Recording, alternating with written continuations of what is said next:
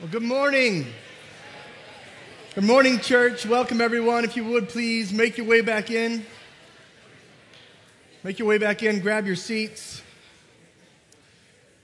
And as you sit down, would you please join me in prayer, asking the Lord's blessing on our time together. God, we thank you for what you're doing already and what you promised to do by your Spirit. Because of your grace through your Son, we pray, Lord, that you would help us.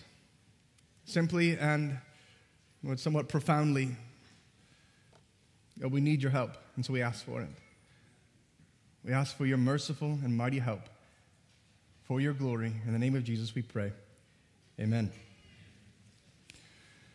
Well, I don't know if you've noticed, but there is no command in Scripture to the effect that we ought to lighten up on trusting God. There is no exhortation or admonishment or warning that says anything like we ought to loosen our grip on believing the doctrines of Scripture. You will not find anywhere in all of the Bible one imperative urging us to stop taking faith in Jesus so seriously, to just have a half-hearted kind of faith.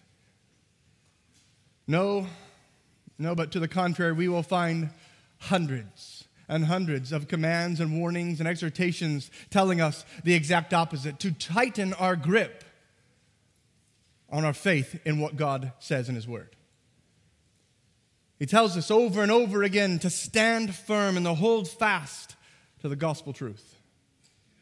And we need to be reminded about this. We need to be warned and encouraged and urged and admonished again and again and again to constantly strengthen and refocus and solidify our faith. And the reason why we need these is because of the world we live in. We live in a world full of faith-destroying experiences. If you've lived long enough, you know this. There are trials of great financial difficulty, relational strife at work, or worse, in your home, with your spouse or with your children or with your parents or siblings, maybe extended family, in-laws. You feel the weight of it. There's the experience of sickness and pain for yourself or a friend or a family member. Maybe the loss of someone close to you. Maybe it's that you have been abused, you've been neglected, you've been lied to, you've been used. And these threaten to destroy your faith. Perhaps it's just a season of spiritual drought that seems to be going on far too long.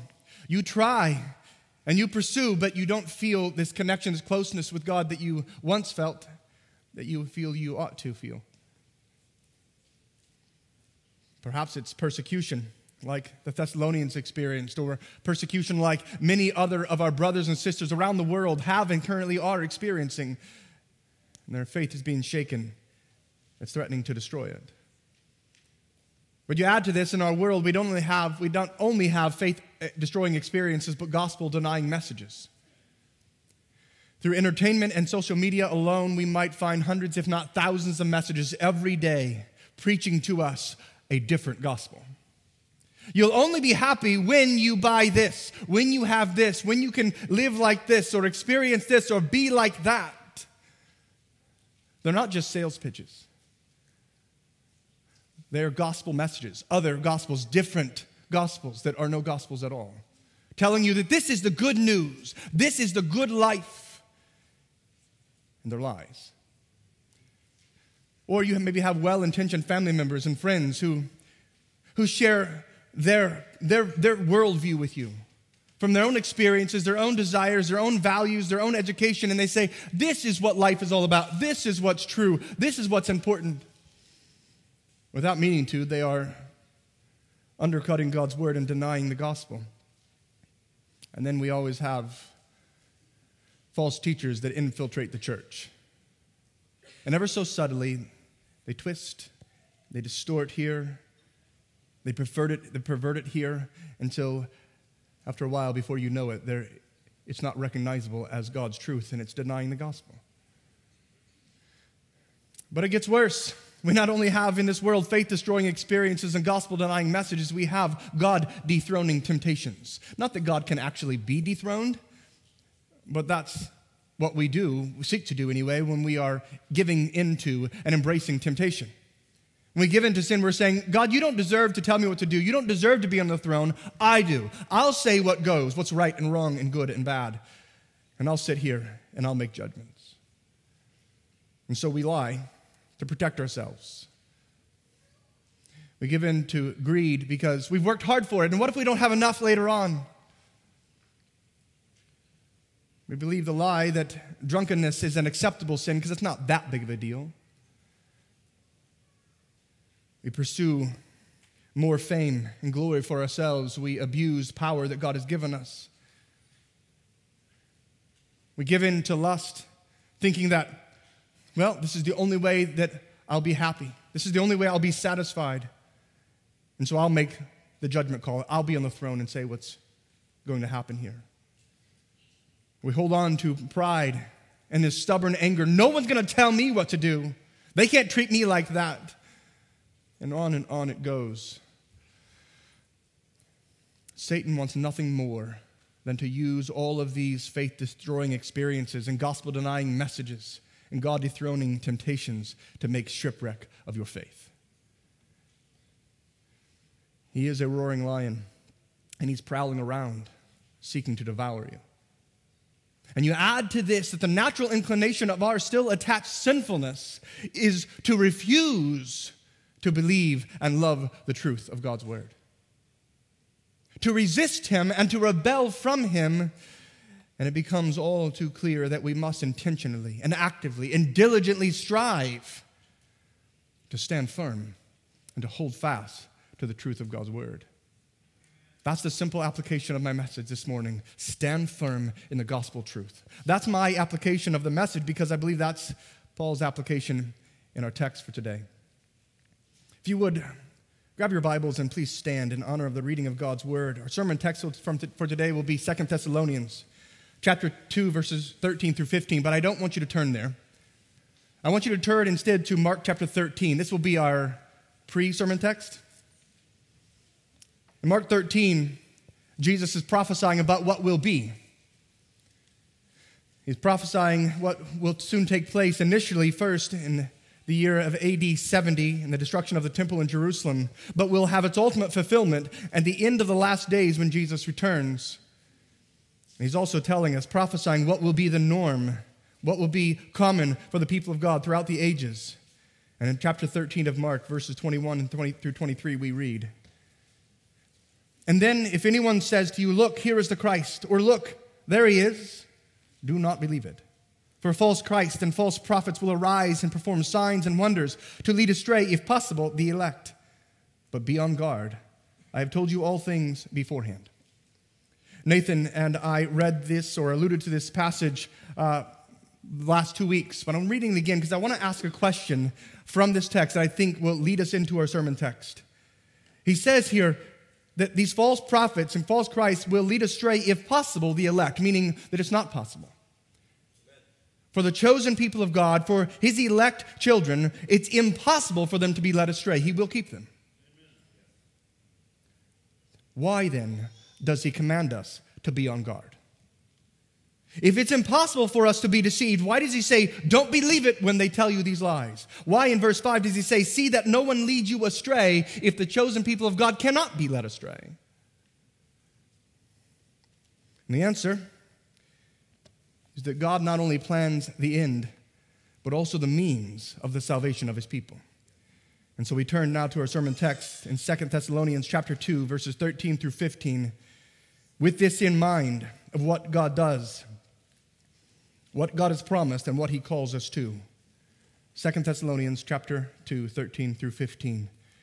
"But we ought always to give thanks to God for you, brothers beloved by the Lord, because God chose you as the firstfruits to be saved, through sanctification by the Spirit and belief in the truth.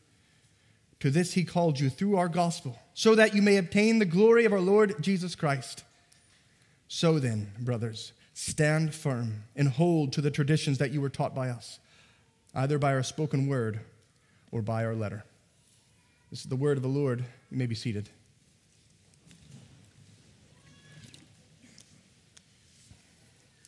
I want to take us through this passage bit by bit, starting with this first word in verse 13, but. It's a word of contrast. He's saying, unlike what I was just saying, I'm saying something different now. What's he contrasting? In verses 1 through 12, especially 9 through 12, he's speaking of these rebels who will be led astray, deceived by this man of lawlessness at the end of the age, and will be mirrored throughout the history by many false Christs and prophets along the way. And he says of them that they will believe the lies, believe what is false, they were perishing and they will be condemned. But, he says, we ought always to give thanks to God for you, brothers, beloved by the Lord. He's saying that rebellion and apostasy and false conversions are real. They're many and they are lamentable. And yet, this is not the case with you, Christians in Thessalonica. No, it's not so with you. Instead of being rebels condemned by God, you are brothers loved by God. And more than that, he says you are chosen by God. But we ought always to give thanks to God for you, brothers, beloved by the Lord, because God chose you. You see, God doesn't get stuck with his people. He doesn't just put up with us, tolerating us because he would rather have someone and something better. No, he willingly and on purpose has chosen every one of his people. And he did this knowing all the sins that we would ever commit. And he did this knowing all that it would take to redeem us from first to last. He has chosen each of his children. But note, he has not chosen the rebels mentioned in verses 9 through 12, which naturally leads us to ask the question, why not? Why has he not chosen them? But perhaps we should ask this question first. Why would God choose the Thessalonians? Why did he choose them? Why the contrast here? This morning, if you are trusting in the Lord Jesus Christ, if you are a true Christian following the Lord Jesus, then God has chosen you. He has chosen you before you had done anything, either good or bad, Romans 9 tells us. Actually, before the foundation of the world, Paul says in Ephesians 1:4. And he did so, choosing you with perfect knowledge of your unworthiness, both then and still. Therefore, his choosing has nothing to do with us deserving it. His choosing, his election of sinners is unconditional. That is not based on anything in them, nothing in us. He didn't look down into the future and say, that one's going to be impressive. I'm going to choose that one. That person's going to make a really good Christian one day. He didn't look down and say, well, they're going to choose me, so I'll go ahead and choose them first. No, that's backwards. This morning, if you are trusting in the Lord Jesus, if you love God, if you are choosing him, it's because he first has chosen and loved you. In this is love. Not that we have loved him, but that he has first loved us. And we love him because he first loved us. So the question, why didn't God choose those rebels in verses 9 through 12 that will follow the man of lawlessness at the end of the age? That's the wrong question. The real question is, why would he choose any of us? Why would he choose any sinner? And the answer is grace. It is because of his grace and for his glory that he chooses any sinner. And that he does so, that he chooses any sinner is amazing in all of grace, but to what end does he choose such sinners by grace? Verse 13 says, to be saved. We ought to give thanks to God because he chose you to be saved. He chose you to be saved. Election, you see, is for salvation. Sinners are chosen by God to be saved by God, saved from sin and from Satan and from hell, from God's wrath, his just anger for your sin. This is, by the way, further evidence that the ground and the cause of our election is completely outside of us and is all of grace. He didn't choose to justly reward some people who deserved it and just not choose other people who justly deserved the same reward. That's not what happened. He chooses to save. And it's not like he's choosing to save some people who are drowning in a river or who are in a burning building and they're victims and they need help. He chose to save sinners. Sinners who justly deserve the condemnation that is upon them. God chose to save sinners. But our salvation is not only from something, it's also to something. Verse 14. To this he called you through our gospel so that you may obtain the glory of our Lord Jesus Christ. That phrase of to obtain the glory of our Lord Jesus Christ is kind of repeating and expanding on that phrase in verse 13, to be saved. God chose you, you might say, to obtain the glory of our Lord Jesus Christ. So our salvation is not only from the wrath of God and the terrors of hell, it's also, he saved us to the goodness of God and the glories of heaven. This is what God's people have been chosen to receive. Being saved means both that we are spared hell and his wrath, and we are graciously rewarded with the blessings of his glory in heaven. And this glory is the glory of our Lord Jesus Christ. It's the glory that belongs to him. It's the glory that Jesus deserves. It's the glory that Jesus has earned by his life of perfection and obedience and worship of his Father. But he gives it to us. Wonder of wonders. That you have sinners deserving of shame and eternal punishment, graciously receiving instead the reward of glory, the glory of Christ. This means that we who are chosen by God to be saved will receive all of the glorious blessings of the new creation. We will receive everlasting life without pain, without strife in relationships, without suffering or sorrow, without death or the devil, without sin, beloved. And we will receive this everlasting life with ever-increasing love and unity and peace and honor and joy and holiness and this worshipful communion with our all-satisfying and infinite triune God. That's what he promises us. This is the glory that is in salvation. It's a glory without end, without threat of decay or defilement or diminishing decline in any way whatsoever. And it's promised us. He chose us for this. No wonder Paul gives thanks to God for it. It's a complete opposite of what we deserve. It's the complete opposite. It's of what the rebels in verses 9 through 12 receive, that they may be condemned, verse 12. They are perishing, or in chapter 1, verse 9, they will suffer the punishment of eternal destruction that comes from the presence of the Lord and the glory of his might. But reading those in contrast, we ask the question, again, we're pushed to ask it, what's the main contrast that Paul is bringing out here? There are some who will be condemned and some saved. Some who will get eternal destruction. Some will get everlasting life in the glory of the new creation with Christ. Yes, indeed. Some are chosen to be saved and some are not. Yes, but that's not the main emphasis of his contrast here. When he says, but, in verse 13, he's contrasting something else. Verse 10, the rebels who follow the man of lawlessness, they will be deceived because they refuse to love the truth. They will believe what is false, verse 11. In verse 12, they did not believe the truth, but had pleasure in unrighteousness. And that's contrasted with verse 13, that God chose them to be saved through belief in the truth. Do you see, there are some who refuse to love the truth. They believe what's false. They don't believe the truth. But there are others who are chosen to be saved by belief in the truth. Salvation comes through faith in the gospel truths about Jesus, who he is, what he has done, and what God has promised in him for sinners like us. And I don't know what you've heard. I don't know what you've read. I don't know what your experiences have been or what you want to think or what you've been made to think is. The reality is this. Salvation, this gospel message, is so simple that it's both beautiful and a massive stumbling block for many. We are saved through faith alone in Jesus alone.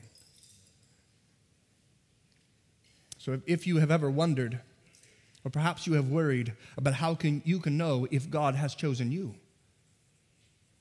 Am I one of the elect people of God? Again, that's the wrong question to ask. No one needs to try to pry into eternity past and get inside the mind of the omniscient and incomprehensible one with his secret counsel. Rather, you need only to ask, do I truly understand and sincerely believe God's gospel truth? Am I refusing to love the truth, or am I embracing it with all my heart? If so, Paul says you will be saved. You need no more than this. For only those who believe are chosen, and all those who are chosen believe. So the question is, are you believing this gospel truth? Remember, God has ordained not only the end, the salvation of his people that he chooses, but also the means to them being saved. Therefore, if God has chosen you to be saved, then he has chosen you to believe. He's chosen you to believe in the gospel truth, to cling to this gospel truth. I once had a friend who loved to talk about and think about big philosophical and theological ideas without ever really grasping them with all of his heart. He was kind of like the Athenians, who loved to talk about and hear new ideas and just dwell upon, like we're just pontificating on these theoretical ideas that are really fun to deal with. But as he was doing some reading and some study about God being sovereign, and he's sovereign in salvation of choosing sinners for himself, he said, it doesn't really matter how I live. I can do what I want. I can believe what I want, because if God chooses to save me, I'll be saved. And he was sadly, terribly mistaken. That's not what the Bible teaches. That's not the gospel. Those who are chosen by God and those who cling to God's gospel are the same people. There is no difference. The chosen believe. If you then this morning are believing in the Lord Jesus Christ, if you are clinging to his gospel truth, how is it that you came to believe? How is it that you came to believe and even to love the truth and so be saved? When all the while your natural sinful inclination is to refuse it. Do you see? The contrast between those in 9 through 12 and 13 through 15 is not that one group is sinners and the other group isn't. That's not it.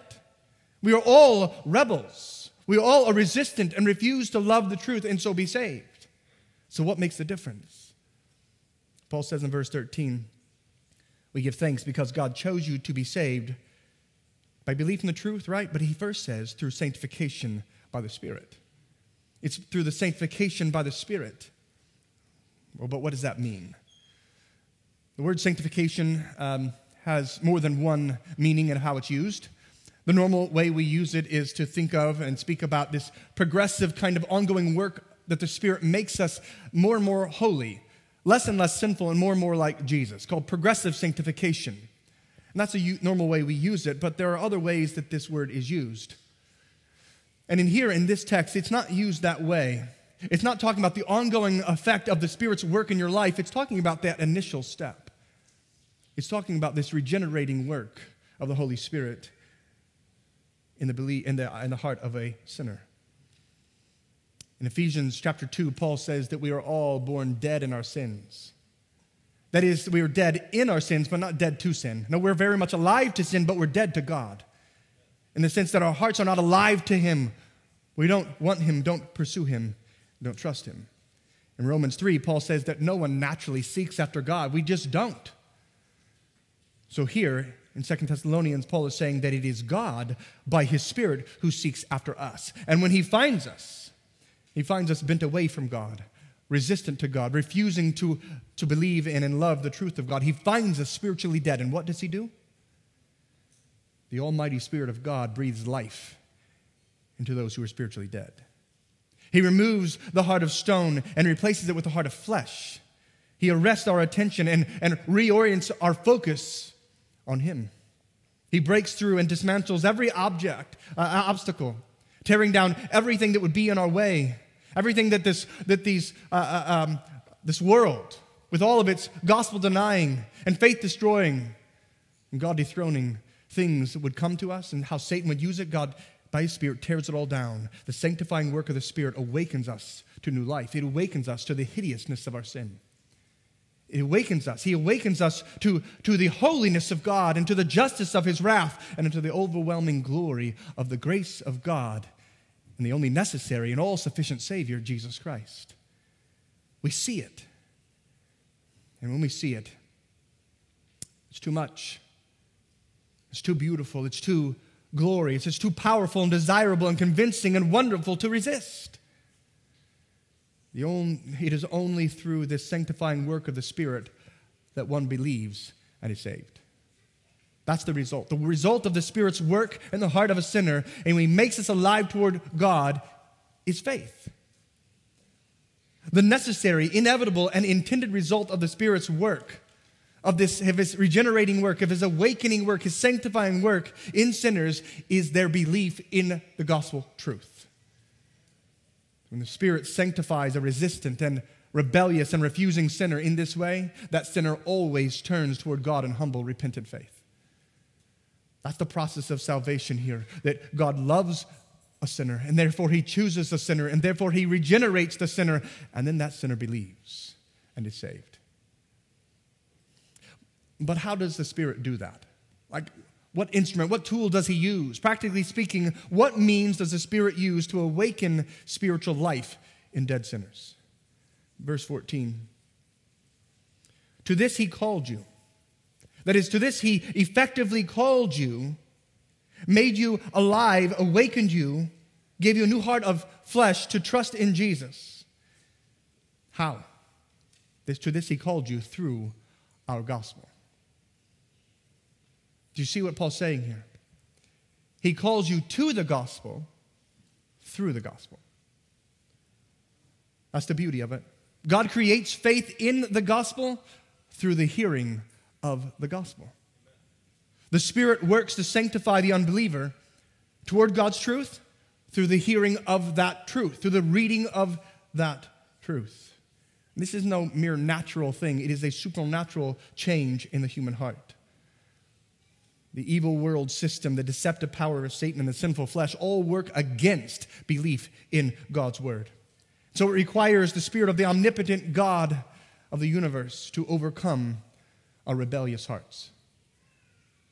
Remember, as Pastor Nathan showed us last week from 2 Thessalonians 2:12, he says that it's not belief in the truth is over here, and then belief in what is false is over here. That's verse 11. But in verse 12, he contrasts, they did not believe the truth, but instead they had pleasure in unrighteousness. So it's way more complex and way more difficult than we ever realized. We don't just need information or education or persuasive speech or powerful experience to believe. No, the issue is that our hearts are bent away from God and toward unrighteousness. So we cannot repent and believe in the gospel if we don't want it because we want something else instead. You cannot, Jesus says, have two masters. You can't love this one and think you love that one. No, you'll be devoted to the one and hate the other. That's how it works. And so again, we cannot want the gospel. We cannot love the truth while all the while our hearts and minds are set on sin and living for self. If we're dead toward God and alive toward sin, we will not believe. So the Holy Spirit comes like the hound of heaven to hunt us down, to overcome our rebellious hearts of preference away from God and toward sin. And he overcomes us. How? Through the gospel. This is his scalpel by which he operates. This word of God is his sword by which he does battle against our sinful flesh. This truth of the gospel is the jackhammer by which he breaks down the hardness of our hearts. The truth of the gospel in the hands of the Spirit becomes a light so bright that it scatters the darkness in our hearts and creates in us a spiritual sight so that we see and embrace all the beauty and all the glory of Jesus Christ as he is proclaimed in the gospel. We see him as we read him, behold him in this book. And when we see him, as the Spirit enables us, we embrace him. That's why this implication, or the application that Paul gives in light of all that he said is very simple, very laser-focused, very to the point. He says, stand firm and hold to this truth. Look at verse 13. He says, verse 15, he says, so then, because of all that I've just said, brothers, stand firm and hold to the traditions that you were taught by us, either by our spoken word or by our letter. I think Paul gives us here first a necessary implication coming from this, and then I want to point out three practical responses. First, the implication, by giving this exhortation to continue in this truth, to continue believing in this gospel truth, Paul's implying that the gospel truth is not simply, well, I believed that once. Oh yeah, I used to believe that. No, you didn't. No one used to believe the gospel. Not really. Either you did and still do, or you never did. Because the gospel demands, Jesus demands, from the very beginning and all the way through to the end, a total and unyielding faith in him. It's all or nothing. So the gospel, he says, is this truth. And because of that, he says, so then, stand firm in it. Hold fast to it. So then, stand firm and hold to the truth because God loves you. Because God chose you to be saved. How? Through belief in this truth. Hold fast to the truth because the God who loves you and chose you and called you to obtain glory of Christ, he did so through this truth. It is the same loving God who called you through his gospel truth. It is this same loving God who will also carry you all the way home as you cling to this same truth. He keeps you. The God who chose you and called you keeps you. How? Through the gospel truth. He called you, awakened your heart to him so that you turn to him with a heart of love and eyes of faith, and you say, Jesus, you're mine. How does he keep you that way? But through this same word of truth. This is how he first overcame your hardened heart, and it's how he keeps it soft, yielding to him in faith as you travel this journey heavenward all the way to the glory of Christ. It's through this word of gospel truth. So from this, three practical responses. Number one, we must hear and read the truth. We need to read it and we need to listen to it. He says, stand firm and hold to the traditions that you were taught by us, either by our spoken word or by our letter. The apostles met with them, were in their midst, and they spoke gospel truth to them. And he says, believe what we told you. And then he wrote it down in these letters, and he says, believe it and hold firm to it. Stand on it. It is a solid foundation. We don't have apostles like this who would give us direct word from God anymore that would speak to us, but we have it in this written word. By our letter, we have it. We have it right here. Don't stumble over this word traditions. Maybe the English word makes you think of the mindset of, oh, well, we've always done this every Christmas. This is what our family does. Well, in our church, we always did it this way, so we always have to do it this way. That's not what he means by traditions here. The word just means that which was passed down. Paul received divine revelation of this gospel truth, and he says, and I pass it on to you. Hold fast to it. We have the traditions that Paul passed down right here, and we are to read it and listen to it. That's how we stand firm. Now, I know that might sound trite, as though it's overly simplistic. Like you telling me that if I just read the Word of God, I study this book, and I listen to the preaching and teaching of God's Word, and all will be well? No. I'm not saying that all will be well. But I'm saying that if you don't read and listen to his word, then all will be wrong. You cannot stand firm and hold fast if you're not in his word. It's through his word, remember, that he keeps you holding fast. Faith comes by hearing, Paul says, and hearing to the word of Christ. So take up and read. But second practical response is that we must not merely listen to the preaching and the teaching of God's word and read his word for information. Like this is what we're just trying to gather some good ideas from this. We're not supposed to just take this in as a way of a religious duty. I checked the box and I got it done, but it's for faith. Remember, we must cling to the truth, not just have it come in our heads, not just have it flow in one ear and out the other. No, we are to cling to it and hold fast to it, to stand firm on it. So we must ask the Holy Spirit to continue his sanctifying work in us by helping us to stand firm and hold to what he has revealed through his prophets and his apostles and his teachers as we take in this book. So we need to read the Word of God humbly, knowing that we need it. This world has far too many storms that we will make shipwreck of our faith without God's help through his Word. So we read it humbly. We read it intentionally. Read it with the intention of, God, would you strengthen my faith? Help me to see more clearly and more convincingly the beauty and glory of who you are and what you've promised in this book. And then read it prayerfully as you ask the Holy Spirit to help you to cling to his Word. And third, practical response from all of this. Perhaps this morning you've been hearing this message and if you were honest, you could not say that you believe. You couldn't honestly say maybe that you clearly understand and believe the truth, that you don't love it. Well, maybe you have other Christians in your family. Maybe there are Christians in your circle of friends or at your workplace or in your church. I want you to read this word from 2 Thessalonians 2:13. It says, we ought always to give thanks to God for you, brothers, beloved by the Lord, because God chose you as the first fruits to be saved. He doesn't say God chose you to be saved. He says as the first fruits to be saved.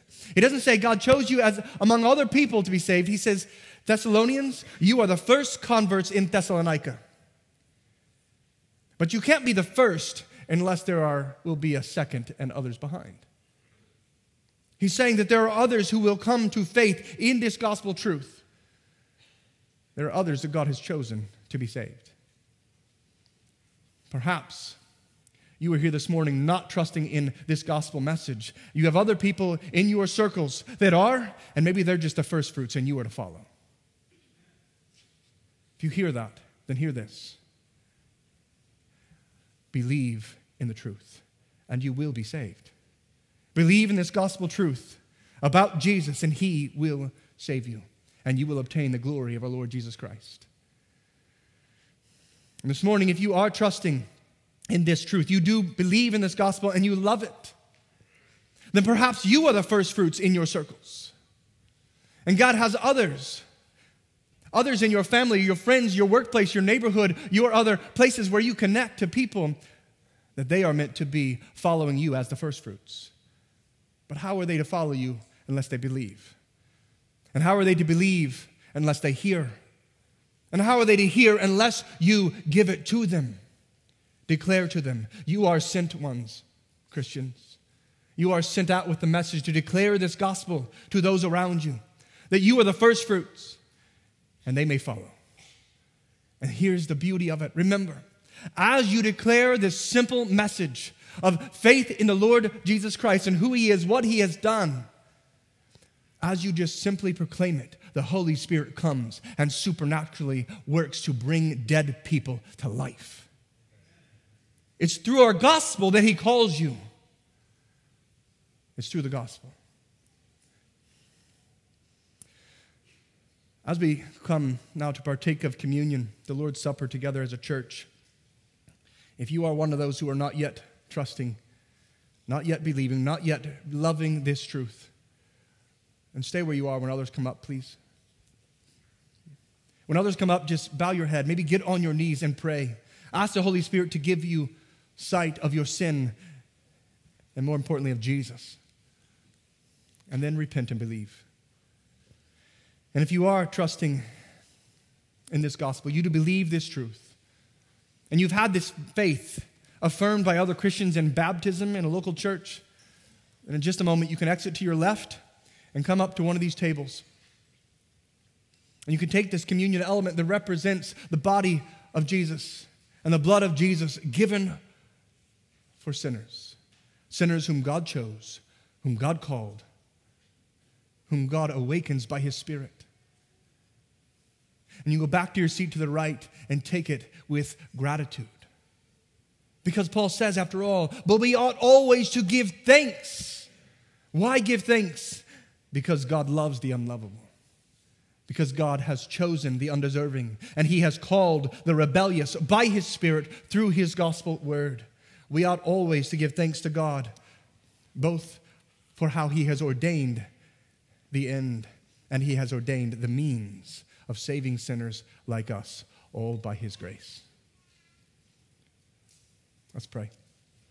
Lord Jesus, thank you for being a perfect Savior. Holy Spirit, would you work to continue to bring salvation in this place?